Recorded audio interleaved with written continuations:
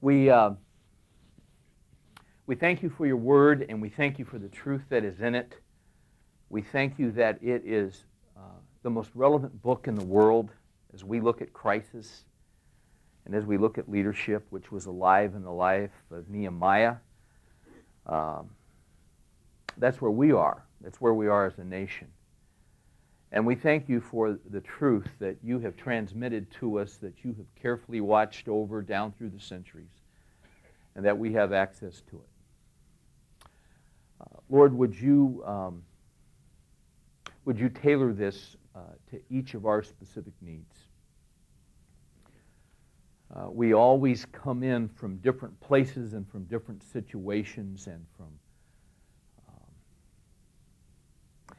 from different circumstances, some of great joy and rejoicing, and some of great disappointment and hurt and pain. But wherever we are, Lord, we need you. And we understand that all that we have comes from you. Give us a perspective tonight that we won't get anywhere else except in your word. Help us to embrace it. Help us to meditate on it. Help us then to take it and apply it to our thinking tonight, throughout this week. Help us to enjoy you and to enjoy your word, because you're in charge of every circumstance. We ask these things in Jesus' name. Amen. All right. If you turn with me to Nehemiah chapter 1. Mary and I last night, after watching Al Gore give the State of the Union address, it was funny. I was kind of wired, and so was Mary, and there was really we didn't want to watch all the commentary on it. I said, hey, is there a movie or something we can watch? And so she started going through the drawer of the old VCRs. She said, hey, here's Patton. I haven't seen that in a long time. That's what she said. I said, well, let's throw it in there. Let's watch it. So we watched Patton after the State of the Union address last night. There was no reason. We hadn't thought it through. It was just impulse. But it was interesting because I wasn't too far into Patton when I began to see some things, and I began to make some observations. Patton is about George Patton, one of the great commanders of World War II, and as I was watching that, I was starting to process different things, and I was remembering how we got into World War II and what the situation was prior to World War II.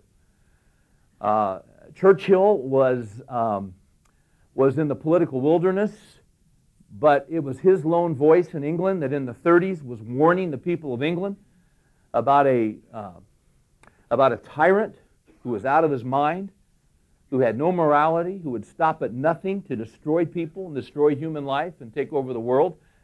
And they laughed at him. They wouldn't listen to him. They made attempt after attempt to appease him, and it didn't work. I was reminded of Hegel's quote, "History teaches us that men never learn from history." It was ironic after watching that State of the Union address. It was ironic to see Ted Kennedy during that address refusing to get up at certain points, especially when his father was one of the great appeasers. Did you hear that? Who is that guy? Lowell. Lowell said he couldn't get up. That's pretty good. You're tough, Lowell. I was also reminded of the fact, as I was watching Patton, I was reminded of the fact that, 50, 60 years now passed since World War II. And I was reminded of the fact of how God sovereignly works in the affairs of men. Last week, in talking about Nehemiah, we made a couple of observations. We actually made three. Number one, it is God who assigns you to your post of leadership.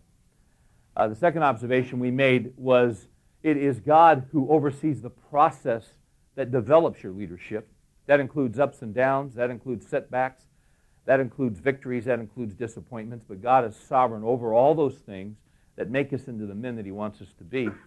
And then thirdly, we observe the fact that it is God who oversees the process of promoting a leader. And if you're familiar with Patton, you know that at a certain point he was leading the Third Army, But at a certain point, he walked into a hospital full of wounded men, and there was a guy there who was crying because he broke in battle.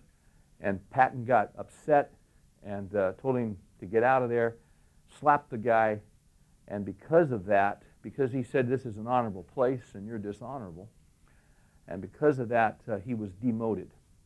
And he was sent back to England. While he was in England, the German spies were convinced that they were bringing Patton back to plan the European invasion. And they were convinced, the Germans, that it was going to come at Calais. And why else would you pull Patton back? This was all a ploy. You don't take your greatest general and demote him for slapping a private. But that's indeed what happened. As we know now, later in history, the invasion was not going to come at Calais, it was going to come at Normandy.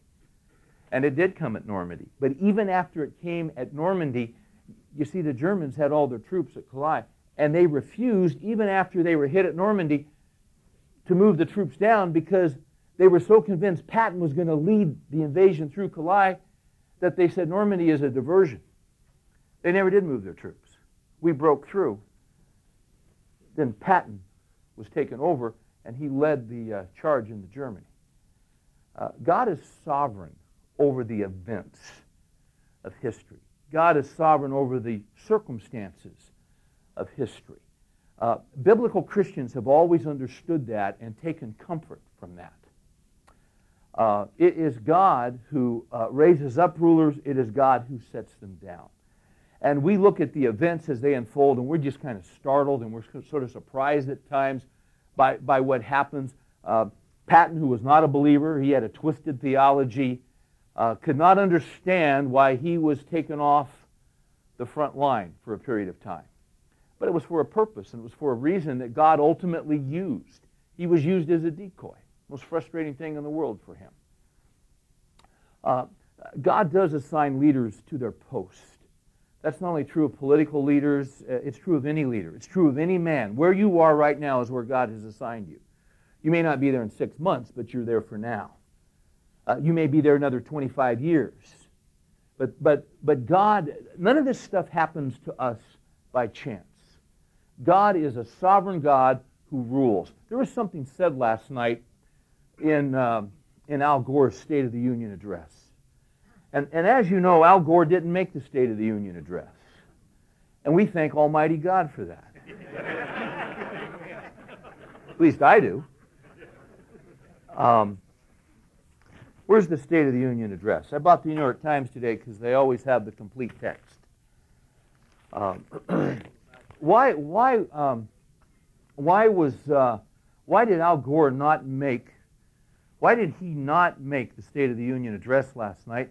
Because you see, he won the popular vote in this nation. He got more of the popular vote than Bush did. Well, it's because the Supreme Court stepped in and made a decision that Bush won the presidency. When I say the Supreme Court, I don't mean the United States Supreme Court. I mean the Supreme Court, who rules over the United States Supreme Court. In our nation, we have a Supreme Court. But let me say a word about the Supreme Court. They're not.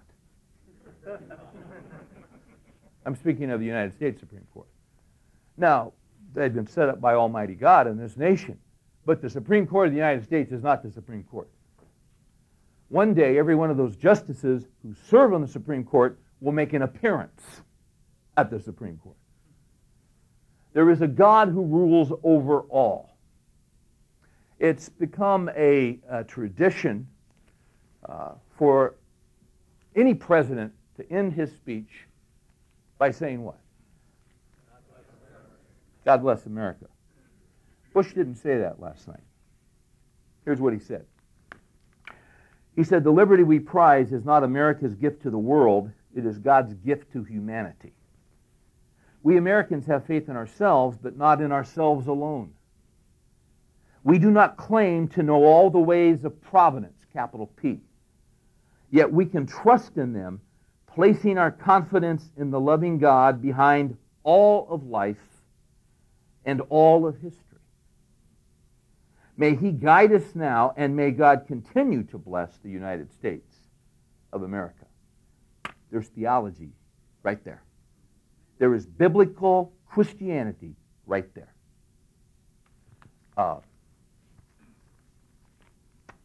Not unlike what Nehemiah believed.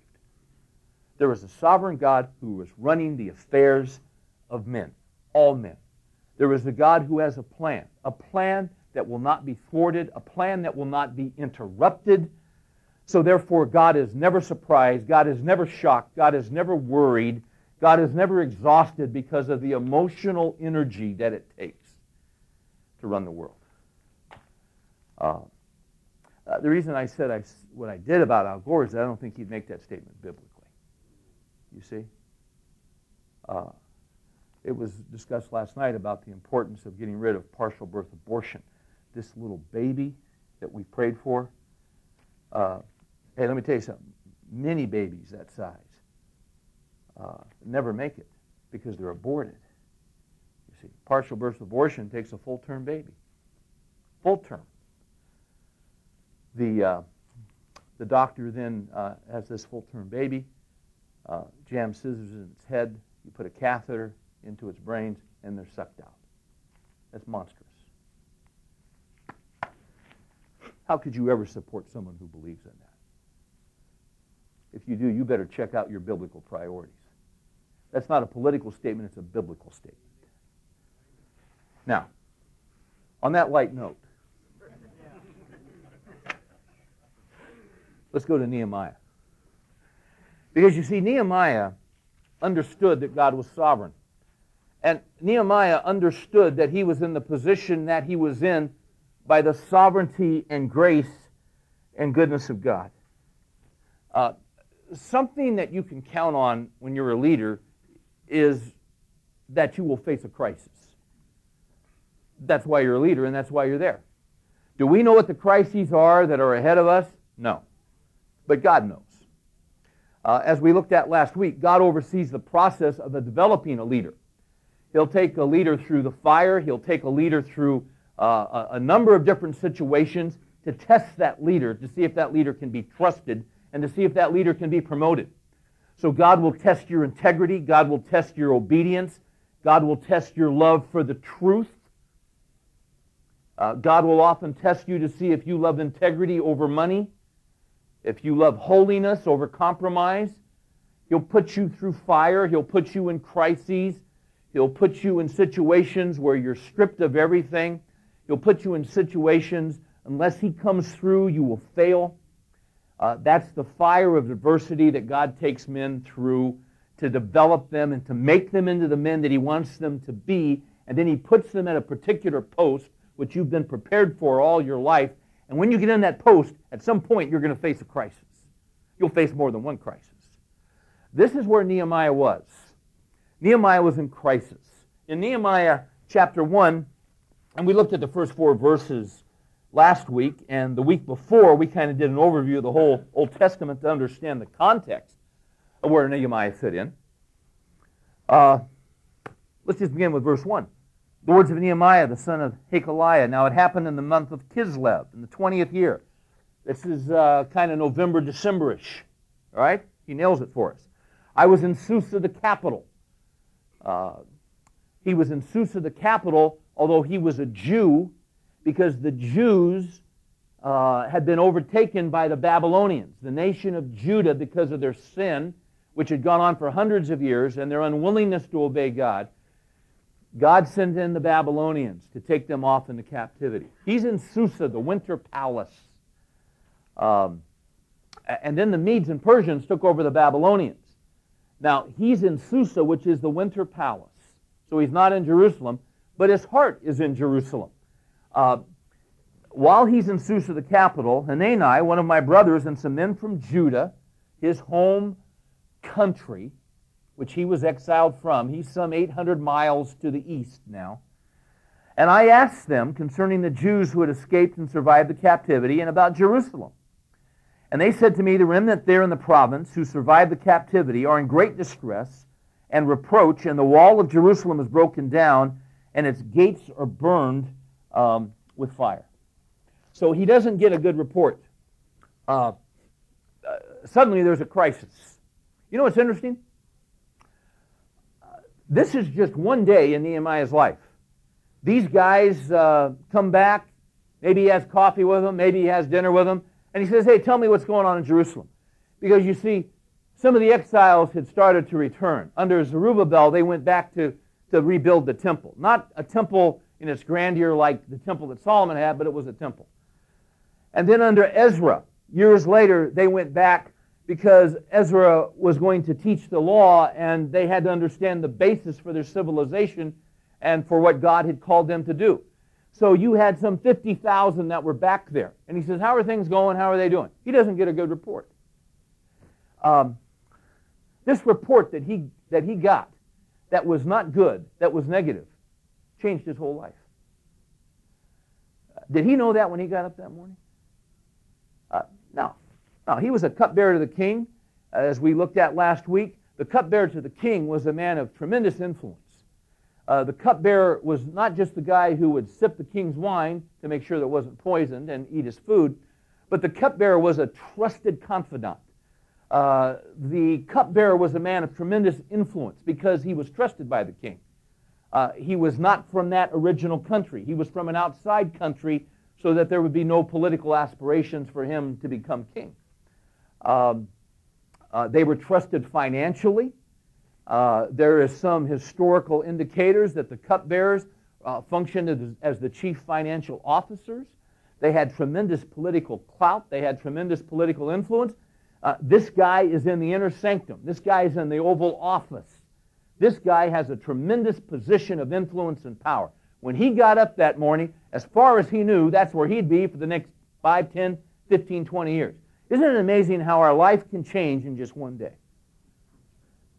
I think it was Warren Wiersbe who said, the biggest doors swing on the smallest of pivots. Our whole lives can be changed by one phone call. Our whole lives can be changed in one day, one meeting, one conversation. That's happened to you. It's happened to me. You look back over your life, and there have been key encounters like Nehemiah had with these guys.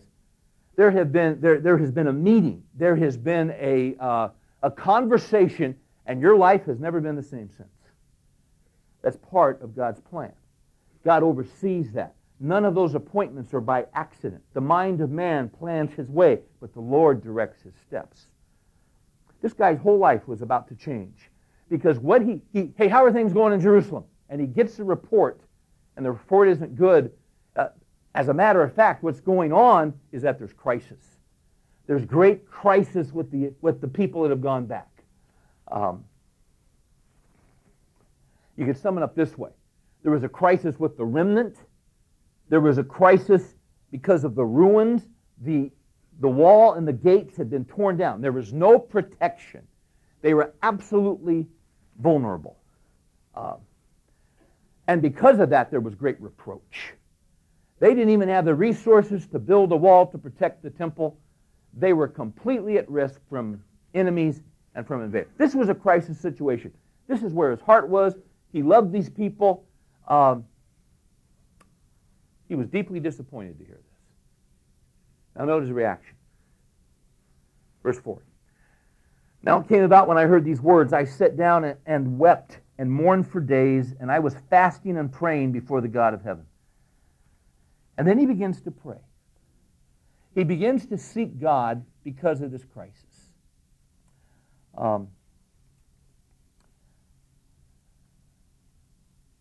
Years ago, I read that the Chinese word for crisis is comprised, Chinese isn't like our cursive writing, but it comes from two different words. The Chinese drawing or letters for crisis comes from two other words. The first one is it comes from the word opportunity. The second one is the word danger. That's crisis. Usually when crisis hits, the first thing that comes in our mind is not opportunity. The first thing that comes in our mind is danger. We look at the threat. We look at what's gone wrong. When Nehemiah, when he heard what happened, it threw him into great crisis. This guy had a love for these people. He had a love for the Jews. He had a love for God. He had great sorrow over what had happened in the past.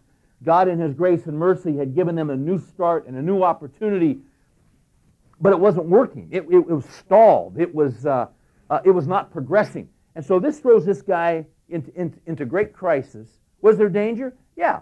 The people who were there were absolutely vulnerable. They could be taken in a minute. And he knew that.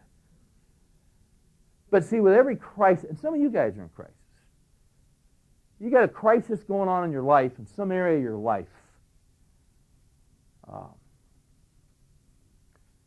Is there danger? Yeah, there's danger. It wouldn't be a crisis if there wasn't danger.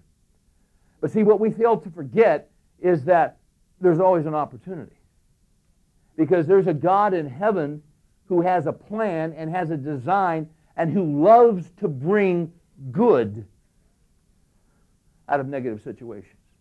There's a God who loves to step in. And we know that He steps in, which is why we pray, and this is why we seek God. So if you find yourself in a crisis, you're probably struggling with some sleep, you're probably have some anxiety and some worry and some concern, we see the threat. But when you step back and you look at the big picture, you see there's always great opportunity. History is the story of crisis after crisis after crisis.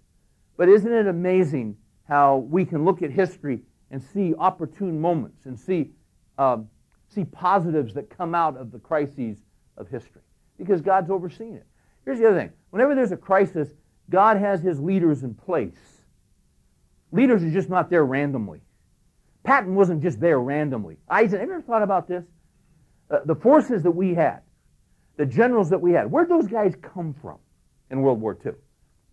So you had Eisenhower, you had Marshall, you had Patton, you had Bradley. You had all these different guys. You had Wild Bill Donovan trying to do the Air Force thing and all that stuff. Started the CIA, back then when we needed intelligence. Is that just by chance that those guys just were on the scene at that particular moment? No. No, because see, God rules over the affairs of men. He really does. He doesn't rule over phones, but He rules over men. Theological slip. Now and God's always done that. He's always done it. I was reading about Robert Cheeseborough recently. He was a guy that lived in the 1860s. Right after the Civil War, he started a kerosene business, and it just fell flat, almost bankrupted him. Then he heard about an opportunity up in Pennsylvania that they'd struck oil, and by the time he got up there, oil was about $20 a barrel, which would be like $400 a barrel today. He got up there too late. He was disappointed. He thought it was his one shot to turn things around. He was in a crisis. He couldn't support his family. He was about to go under financially. And it was really devastating to him because by the time he got to Pennsylvania and people were making money hand over fist, I mean, there was no money to be had, and there was no money to invest, and the price was just way beyond him, and he figured he'd missed his opportunity. He was talking with some guys, drinking coffee with them, some guys that were actually working on this oil rig, and they mentioned to him that there was this sludge that kept coming up. They'd have this oil, but this stuff was, they didn't know even what it's called. They call it rod wax because they would actually use it to lubricate the rod. And what some of the guys began to realize who had been cut and who had been scratched, that when that rod wax got on their hand, within like a day or two, suddenly their hand was healed up, and they couldn't believe it. He took a gallon of that rod wax, and he found a basement, and he started working with stuff. And over the next 6, 7, 8 months, what he would do is he'd get up in the morning, and he would light a match, and he would burn a section of his hand, or he would take a knife and slice his hand or slice a portion of his skin. And then what he would do is he would take that rod wax, and he would put it on, and then he would take careful, meticulous notes to see how long it took for the wounds to heal. And then what he did was that he realized that this had some amazing properties, so he coined his own word that came from knew I was going to forget this. That came from a German word and a Greek word. The German word means water. The other word meant olive oil. And out of those two words, a Greek and a German word, he came up with the word Vaseline and began to sell this stuff.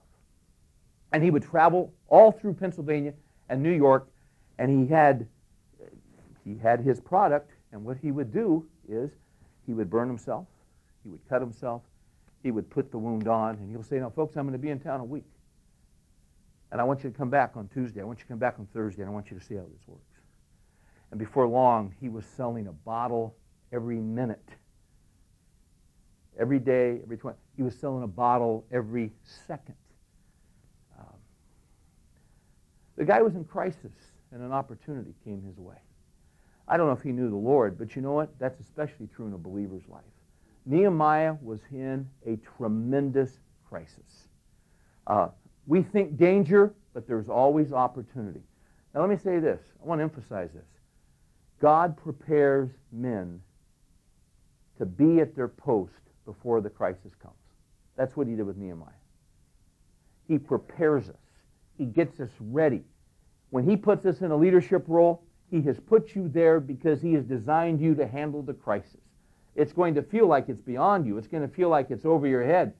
But God is sovereign over crisis. So Nehemiah is in crisis. So what does he do? Well, what he immediately begins to do is that he immediately begins to call out to God. Let's note verse 5. And I want you to note how this guy prays. It says he sat down in verse 4. He mourned for days. I was fasting and praying before the God of heaven. It seems to me that whenever in the Old Testament there would be a great crisis, they would begin not to just pray, they would begin to fast and pray. We talked about fasting here one night, just briefly. All fasting is the time that it would take to prepare a meal. There's such a crisis that instead of taking that time, you just simply take that time to go before the Lord. In Esther, Esther had an event that happened 25 years before, where she was the queen. He did not know that she was a Jew. Haman, who hated Mordecai, who was her uncle, decided to get back at Mordecai, decided to get back at all the Jews, and they were going to exterminate the Jews. When the news came that Haman had passed that law, you know what the Jews did? They began to pray and they began to fast. You look at Hezekiah. You go further on up. Hezekiah, when he was threatened by an invading army, he prayed and he fasted. So in times of great crisis, it's not unusual to go before God because your life's on the line.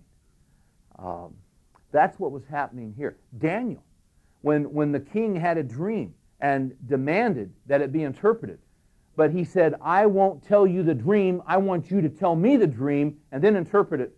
And then he decided he'd start killing off his advisors one by one. What did Daniel do? Daniel went to the Lord and he prayed and he fasted. Times of great crisis, that's what they would do. I want you to notice this prayer. So first of all, you've got Nehemiah's crisis, then you've got Nehemiah's call. And when I say call, I mean prayer. When you're in crisis, it's not a normal prayer. When you're in crisis, you're not praying. How do I say this? You're not praying even keel. Your emotions are involved. Your heart's involved. There's great pressure. That's what's happening here. He said, and I said, I beseech thee, O Lord of heaven, the great and awesome God, who preserves the covenant and loving kindness for those who love him and keep his commandments. Let thine ear now be attentive, and thine ear open to hear the prayer of thy servant, which I am praying before thee now, day and night. See, this is a crisis. You've had those times where you're just praying every spare moment. You're going before God. We're praying day and night on behalf of the sons of Israel, thy servants, confessing the sins of the sons of Israel, which we have sinned against thee. I and my father's house have sinned.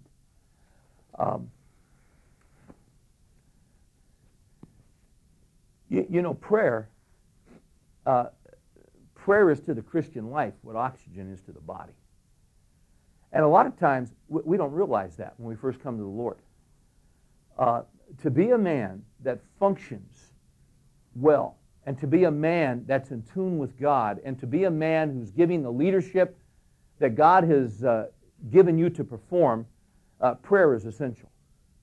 I think it was John Trapp, the old Puritan, that says, "The man who cannot pray, let him go to sea, and there he will learn to pray." Now, he said that in the 1700s. He's not talking about getting on the Queen Elizabeth.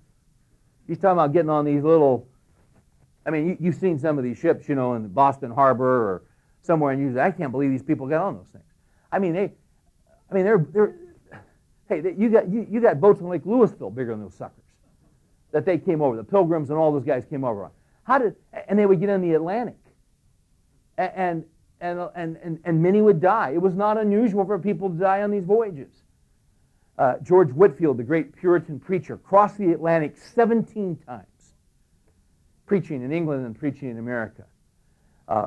Whitefield was an interesting dude, because when the storms would come up and even the sailors would go below deck, he would strap himself on deck, and he loved to see the power and glory of God at work. I'm not quite there yet. And he would pray, and he would sing hymns, and he would give glory to God to see his power displayed. Amazing. So you don't know how to pray? Go to sea. You'll learn how to pray. Why? Because you'll get in a crisis at sea. And it won't be long before you'll be calling out to Almighty God to sustain you. You'll be calling out to Him day and night for this crisis to come to an end. A lot of times, as men, we get into a crisis, and we don't pray. That's a mistake. John Bunyan, in his book on prayer, said this. Bunyan said, "You can do more than pray after you have prayed. But you cannot do more than pray until you have prayed." Do that again. You can do more than pray after you have prayed. But you cannot do more than pray until you pray. You see, prayer is the first thing. Prayer is the very first thing that we do. When there is a crisis, the thing that makes sense is to call out to God. And Nehemiah calls out to him, and I want you to note how he describes God. He says, in verse 5, he says, "I beseech thee, O Lord God of heaven, the great and awesome God." He begins by appealing and describing the character of God. He's the great and awesome God. Within that means He's the sovereign God. He's the God who upholds all things by the word of His power. He's the God who is surprised by nothing. He's the God who rules over all the events of men. He is the God who has a plan. He is the God who is in charge. Your view of God and your theology of God and how big God is critical when you pray. J.B. Phillips wrote a book 30 years ago called "Your God is Too Small." For most of us, our God is too small. You want to enlarge your perception and your view of God? Get a hold of a book by J.I. Packer called "Knowing God." And that's a book that Packer did, and each chapter just talks about a different attribute of God. It's just soaked in Scripture. I think I've read that book 18 times. And for a while there, I would try to read it once a year because I wanted my grasp of God, I wanted it to get larger. I didn't want God to get smaller. I wanted Him to get bigger. Because you see, the older we get and the more responsibility we have and the more crises we face, we better understand that God is big and we are not. There is great comfort in the fact that God is sovereign and that God is in charge and that God is running the show. We have a lot of churches that are what are called seeker-sensitive churches. And the motivation is good because they want people who don't know Christ, they want to appeal to them, and they want them to come in. What tends to happen in churches that are seeker-sensitive, and driven by reaching out to unbelievers is they tend to ratchet down the level of truth. They tend just to lay out milk. They tend just to lay out pablum because it's young, immature people coming in. That's a mistake. Because if you're fed just a constant diet of Gerbers, if you're fed just a constant diet of formula, when the crises and storms of life, when you have twins born and one of them dies, how are you going to handle that? Well, it depends on your view of God. Well, if you just have a elementary kindergarten level of God and don't understand that God is sovereign over all things and that sometimes God works in ways that we don't understand, yet God is still sovereign and He can be trusted even when it doesn't make sense to us because His character is holy and God cannot be unjust and God cannot sin. So even though this hurts us and disappoints us, God is not wrong in what He has done. Now, if you don't have a bigger grasp of God, you're not going to process that way and you're going to struggle deeply. This guy knew the Scriptures. This guy knew who God was. This guy had a sense of the power and control and providence of Almighty God. How great a sense of that do you have in your life? That's your rock. That's what enables you to keep your feet under you when you're getting hammered and when you're getting beat up. He calls him the great and awesome God. Here's something else he does. He appeals to him as the God, did you see that? Who preserves His covenant. God had made a covenant with the people of Israel. He'd made a covenant with the Jews. Goes back to the first Jew, who was Abraham. You trace the lineage of the Jews back to Abraham. God made a covenant with Abraham, and He made some promises to Abraham. What this guy does is, this guy cites the promises to God. He reminds God that God had made a covenant, and God preserves the covenant.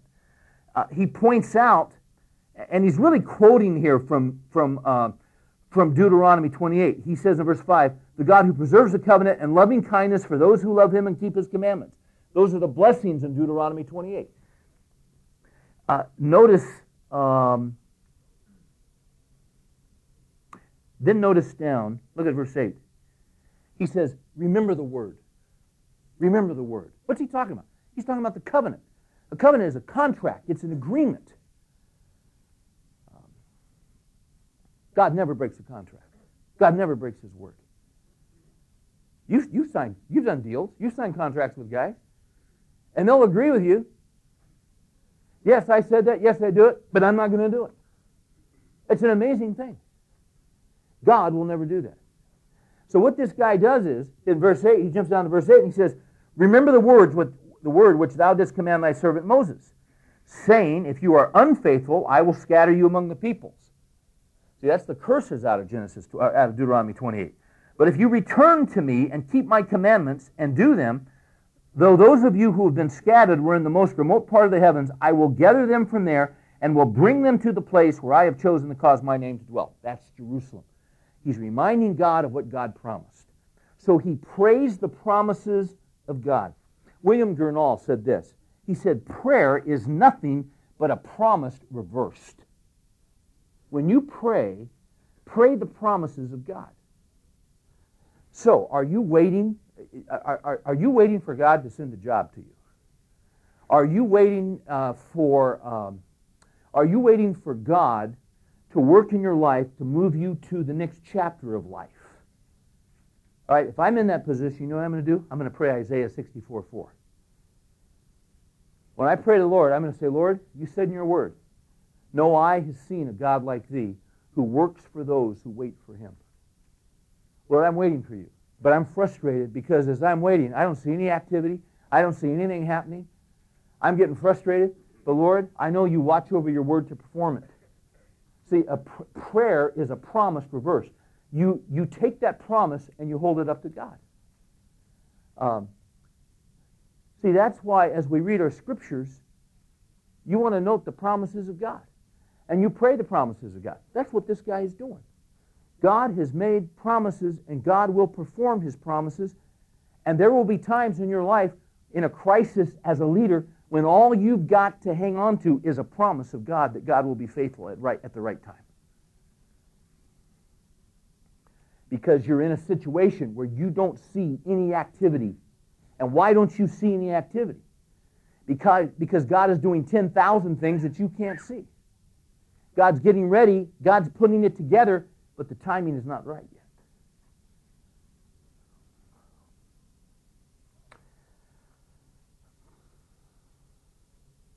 So what is it about prayer? Let me ask you this. If God knows all things, if God's sovereign all things, if God has a plan, then here's the question that would make a lot of sense. If God knows what's going to happen, well, then why pray? There you go. Let me, Mary and I were working on a book here over the last few months. And here's something she wrote in there. She said, some Christians see prayer as a magic lamp and God as a divine genie. They view prayer as a means for getting what they want, a summons to move God at their beck and call. You call it out and He makes it happen. You speak what you want into existence. That's part of prosperity theology. They have what they call rhema. And they've made it into something the Bible doesn't have. That you can speak something into existence. I remember one of the televangelists, his wife, telling a story about they were looking for a new house, and she passed the house, and she spoke into existence that God would give her that house. Let me tell you something. God's not a butler. God's not a FedEx boy. You speak into existence that I have that. You know how you ought to pray? Lord Jesus, I need a house. I don't know what the best house. I don't know the situation. You know 10 million things I don't know. Would you put us in the right place at the right time and give us the right house? How the heck do you know that's the house you ought to have? You don't know that. That's presumptuous, that's foolish, and it's idiotic, and it's unbiblical. Okay, I'm feeling good now.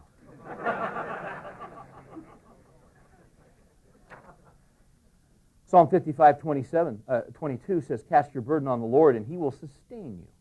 You take it to Him. Psalm 62:8, trust in Him at all times, O people. Pour out your heart before Him. Jesus said this in Matthew 6:9, pray then in this way. Our Father who is in heaven. See, the fact of the matter is, God is not our errand boy. God is not a genie. We pray. Why do we pray? We pray because we've been instructed to pray. God does not recommend it, He commands it. Pray then in this way. So why does God command us to pray? Obviously, we're not praying to inform Him of our thoughts. He already knows our thoughts. We're not enlightening Him about our needs. He already knows our needs. In fact, Jesus said in the same context, your Father knows what you need before you ask Him. He knows that you need all these things. Why then does God command us to pray? Well, let's suppose you were in a rowboat a mile or so from land. As you row back to land, it would be foolish for you to think as you row that the land is coming to you. The land isn't coming to you. You are going to the land. You can no more toss a hook and pull the land to you than you can inform or change the mind of God when you pray. What happens as you pray is that you pull yourself closer to Him. See, prayer doesn't change things. Prayer changes you. Prayer does change things when we understand that God is the sovereign one. Why does He command us to pray? So we get close to Him. And may I say this to you? Why does crisis come into our lives from time to time? To get us close to Him. You know, the fact of the matter is, we can't take unalloyed prosperity. We can't take long uninterrupted seasons of prosperity and blessing, because what it tends to do is we tend to get comfortable. I mean, I know I do. But see, when crisis comes into my life, what happens? Boom, I'm right there. God, I need you. God, I'm in over my head. I don't know how I'm going to get through this thing. So God, in His goodness, allows difficulty and hardships and situations that are bigger than us, and we see no way out, and we see no way of escape. God allows those to come into our lives to pull us closer to Him. We're not pulling the land to us. We're getting closer to land. There's a reason you're in the crisis. Now, is it dangerous? Yeah.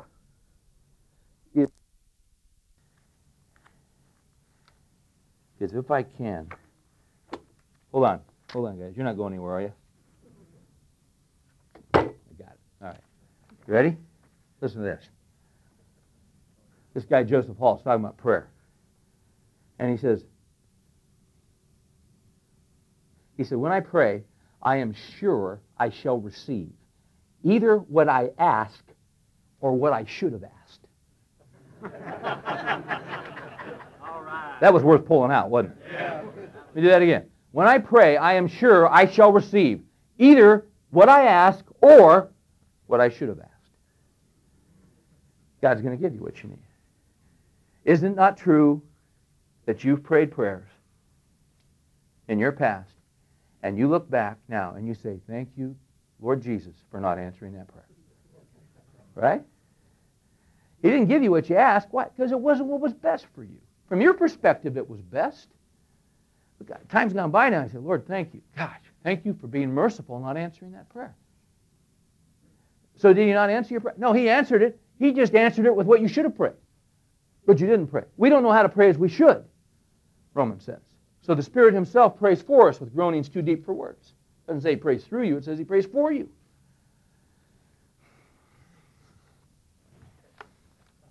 I got all lost now. I got to get my stuff together here. There's something else this guy does. This is pretty critical when you pray. So we got Nehemiah's crisis. We got Nehemiah's call, his prayer. Then you got Nehemiah's confession. Confession. He says in verse 6, he says, I am praying now before thee day and night on behalf of the sons of Israel, thy servants, confessing the sins of the sons of Israel, which have sinned against thee. I and my father's house have sinned. We have acted very corruptly against thee, and have not kept the commandments, nor the statutes, nor the ordinances which thou didst command thy servant Moses. There's confession of sin. There's honesty about sin. There's a willingness to call sin what it is. When you go into the presence of God, you confess your sin. He's not excusing it. He's not rationalizing it. He's not glossing over it. He's just coming out and He's laying it on the table. Lord, we've sinned. And I have sinned. Catch this. These are from the old Puritan guys. Most of these guys I'm quoting from lived about in the 1600s. These guys knew God. These guys knew their Bibles. You know, Chuck quotes a lot from C.H. Spurgeon. You know why he does it? They called Spurgeon the last of the Puritans. When Spurgeon was a phenomenal preacher that was in London in from the 50s to like 1890 something. When Spurgeon was a little boy, he spent a lot of time in his grandfather's house, in his grandfather's library. And Spurgeon just had this ability to read.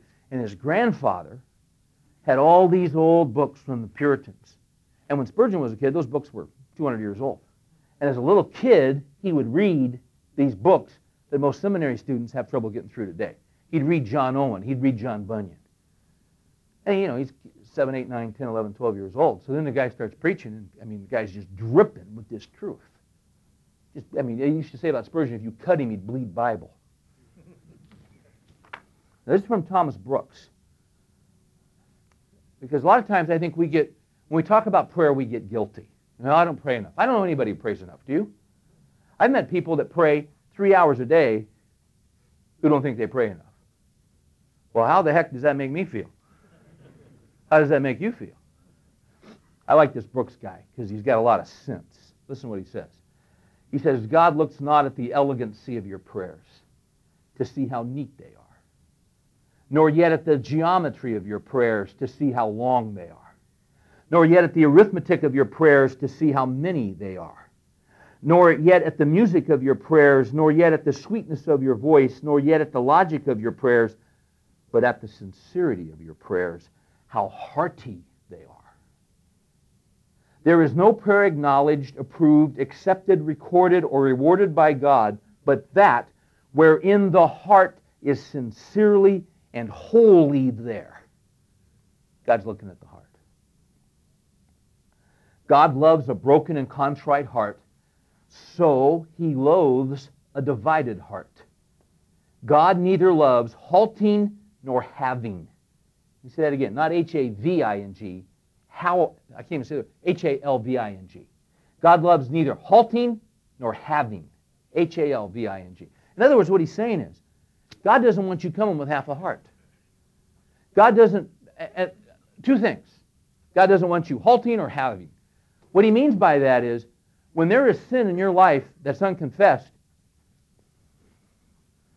can you really go to the throne with confidence? No, you can't. You're going to be halting. See, that sin needs to be confessed, and God looks at the heart. And when we're broken over our sin, there's forgiveness. Someone who halves a prayer, it's from half a heart. If you're making a request to God, if you're in a crisis and you're making a request to God, but you are consistently verbally abusing your wife and cutting her down and making her feel like a piece of dirt, you think God's going to listen to your prayer? I'm telling you He's not. In fact, in 1 Peter 3:7, He told us He would. He says, you husbands likewise live with your wives in an understanding way, as with a weaker vessel, since she is a woman, and grant her honor as a fellow heir of the grace of life, so that your prayers may not be hindered. So a guy that is a jerk with his wife and doesn't honor his wife and doesn't appreciate his wife and doesn't understand his wife when she's going through stuff, and he just says, hey, get over it, I don't want to hear it, don't bother me with this stuff. See, you're not a leader, you're a loser when you do that. You're not leading. You may think you're a leader, but you're not a leader. Because you're not doing your job. You're not being responsible. You're not following through. You're not honoring God. You're not honoring Scripture. You're not honoring her. So is God going to listen to your prayers when you hit a crisis? Yeah, well, I got this wife thing over here that I'm ignoring. But Lord, I really need you to do. He doesn't do that. Scripture says, if I regard iniquity in my heart, the Lord will not hear. You don't come with half a heart. You come with a whole heart, confessing your sin. Fred. Yeah. And you've asked forgiveness. All right. About a transgression. Can you speak louder? Yeah, I'm just saying that you've gone to God and you've asked forgiveness, but you've also sinned against someone else. Yeah. Do you need to go to that person and clear the slate? Great question. Here's what I'd say to you. Here's what I do. I just tell you what I do. If I've sinned against somebody, and I go to the Lord and say, and there's a sense that I need to go and take care of that, I'm going to go take care of it. All right, now let's throw out a situation where that may not be appropriate. Let's say that a guy comes to Christ and, you come to the Lord and you think about some gal you were sexually involved with X amount of years ago who's now married, moved on with her life, she's got kids and all that. Now, is it wise to go back and try to reconcile all that stuff in your past life? It's been years. I don't think so. See, before I do that, I get some godly wisdom. I get some counsel from other guys. I think in situations like that, if there's a question, go talk with some mature guys. Go run it by a couple guys. Give me some wisdom here. I need some help here. And I think they'll let you know. I think God will let you know through that. Okay? Right here. Just a quick question. Yeah. Been in many Bible studies talk similar to several discussions, like I said tonight, about God knowing what we need before we even ask. Yeah. Thankfully, He gives us what we need, not what we ask for. Right? What about in the Old Testament where Moses was up on the mountain for many days and praying for the people, and he comes down and they got the idol and Yeah. they're sounding like crazy, and God gets furious and decides he wants to wipe out the people, and Moses Right. goes back up the mountain and prays and Right. decides to spare the people. Sure. Um, Sure. I've always been puzzled. Did Moses sway God's opinion there? Right. What happened? It appears that he did sway God's opinion. But, and see, this is where the open theist, the guys who say God doesn't know the future, The open theists say, well, there are times in Scripture where someone like Moses will pray and God will change his mind. You see? So then obviously God didn't have it set. Well, then the thing I always ask them is, let me ask you something. Did God know he was going to change his mind before he changed it? What's the answer to that? Of course he did. Because he declares the end from the beginning. You have in Scripture what we call anthropomorphisms. Anthropos being the Greek word for man, morphe being form. Sometimes, in order for us to understand God, God will speak of himself in anthropomorphisms, as though he has a human form. It'll talk about the arm of the Lord. Does God the Father have an arm? No, he doesn't. Do you know that God the Father cannot be seen? He is spirit. Do you know when you get to heaven, you'll never see God the Father?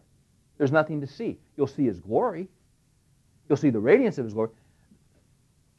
God the Holy Spirit does not have a body.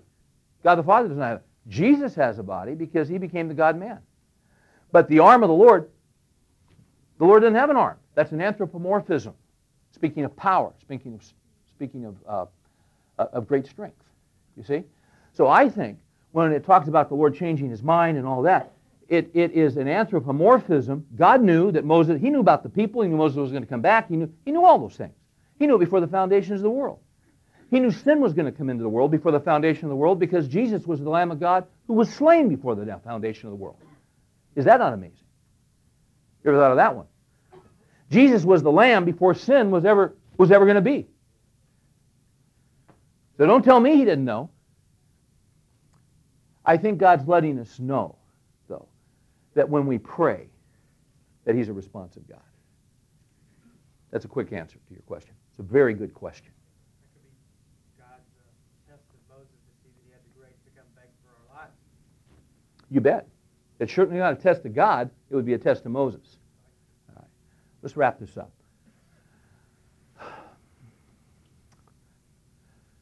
When we find ourselves in crisis,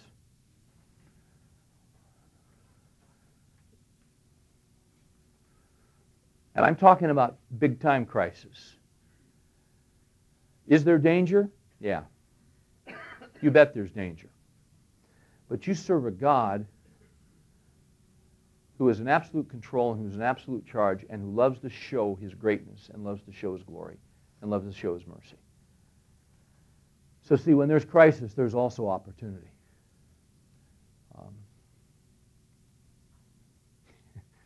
And you know what? Isn't this just like God? When we think all is lost, he loves to come through. You know, probably, I'm going to say 95, somewhere in there. I'd pastored for a number of years, and I'd been doing men's ministry, and we were doing these conferences. And I got to tell you something, about 95, 96, I was getting exhausted, I was getting worn out, because I had a staff, but they were young, they were inexperienced, and I was having to cover bases that I'm not gifted. I would go speak at a conference. I'd speak 7 or 8 times a weekend. There'd be administrative stuff during the week.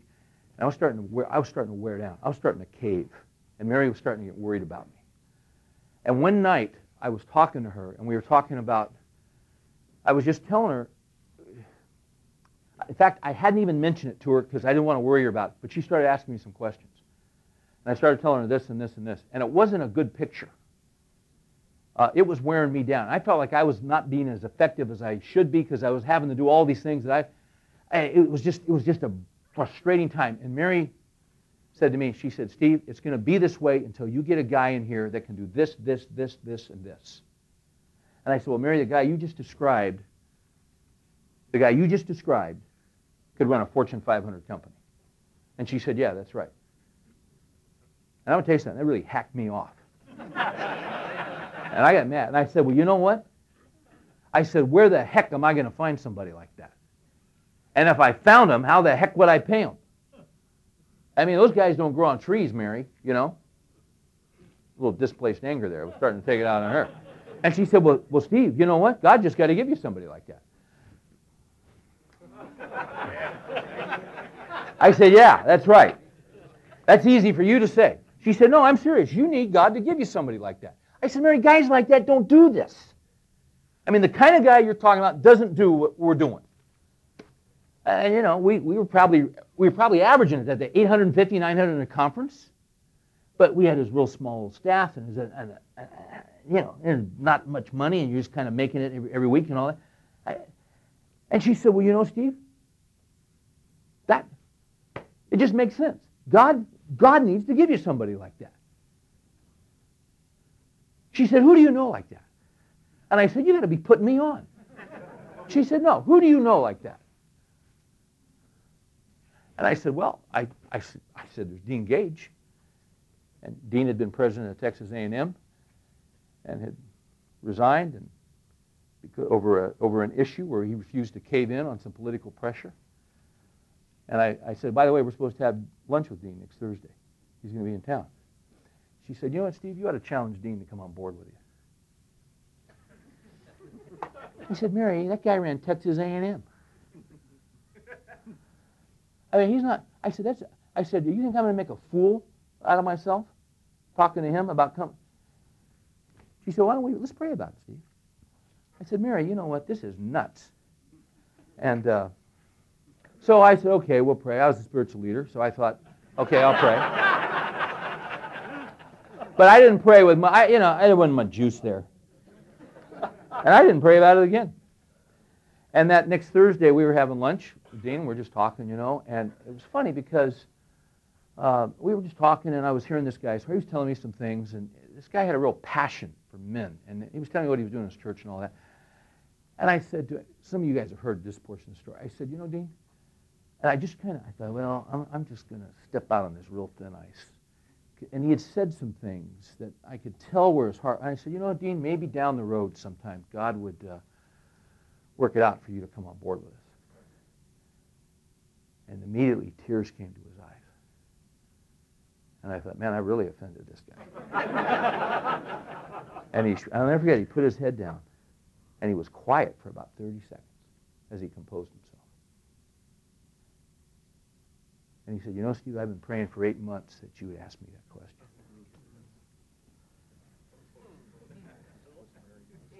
And then I kind of got upset because I thought, you mean I've been dying for 8 months? And I said, you're kidding, Dean. He goes, no. He said, I've been praying for 8 months that you'd ask me about coming on board with you.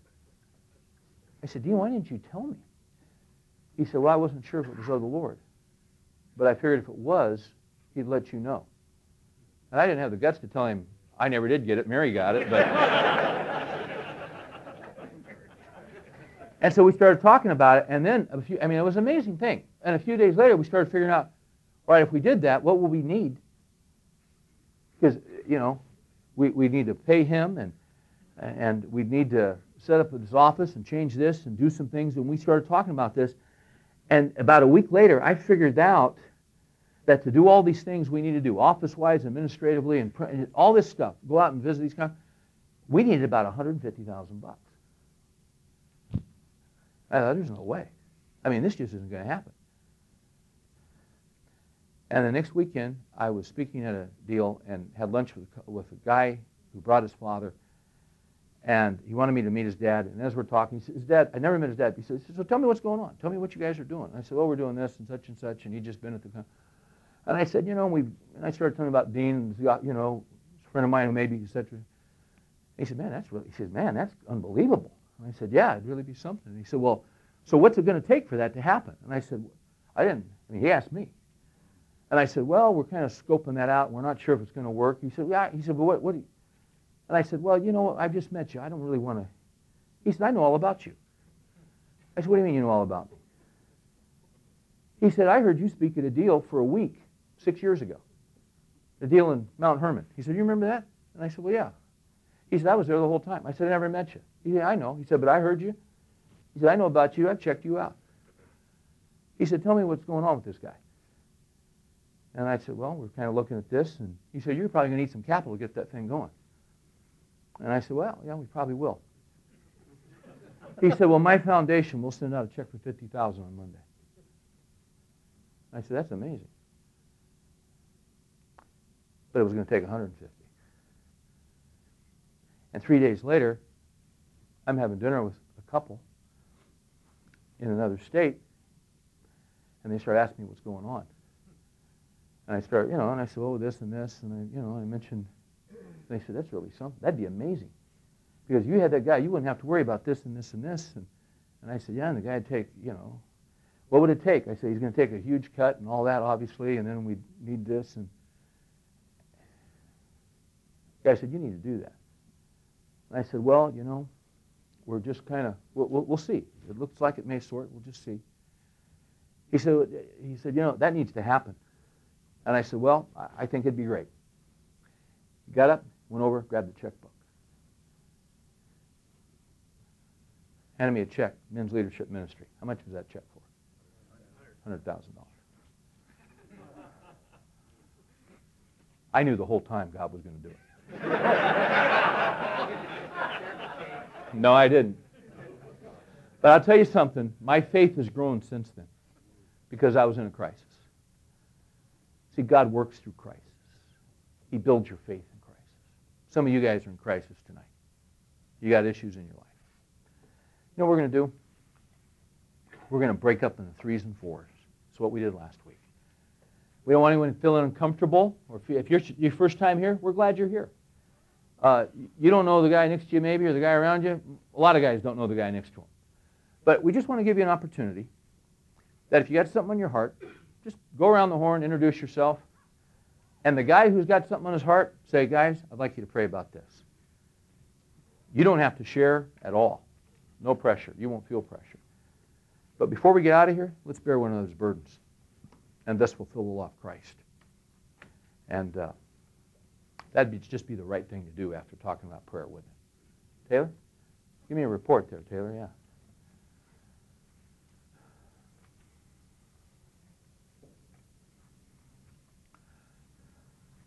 Well, I know how the Dukes are going to feel when they hear this.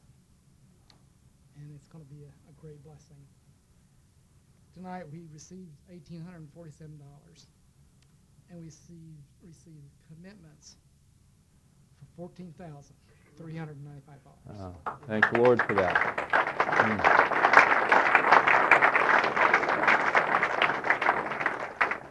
Last week we had received $561, and that gives a total of $16,803. Huh. And they can use it. Yeah. I'm sure you Isn't do. that great? And I just thank you for doing that. Yeah, that's great. Lord's good, isn't he? Amen. They're going to be thrilled to hear that. Go ahead, Taylor. There were a number of the notes that said, I can't give it tonight, but I will do it within the next 30 days. Yeah. So we're going to have the plates back here for you for that. And I just appreciate your generosity, and they're going to be able, Troy and Kim are going to be able to stand up one of these days and tell a story like he just got through telling, and it's going to move people to think more seriously about their relationship to the Lord. Yeah, that's great. Here. Yes. Sure. Yeah, you can leave it at the reception, or you can give it to me, and I will put it in that deposit. Yeah. Let's designate too that it came from this. Oh yeah, we will. Put on there that it came, because we do have other funds that we've given, but I would like to see that. So tell us again, David, what you want us to do. I'll Duke on there, but up on, where down the note, just put from the Men's Bible study? Men's Yeah. Bible study. Okay. I think that would be. Okay. That's We good. have other sources. He has attended here. He hasn't this semester, of Right. course, for obvious reasons, but he's been a part of this. Good. Well, we thank the Lord for that. Let's break up and pray. I'll close this off, but let's just go for it here, guys.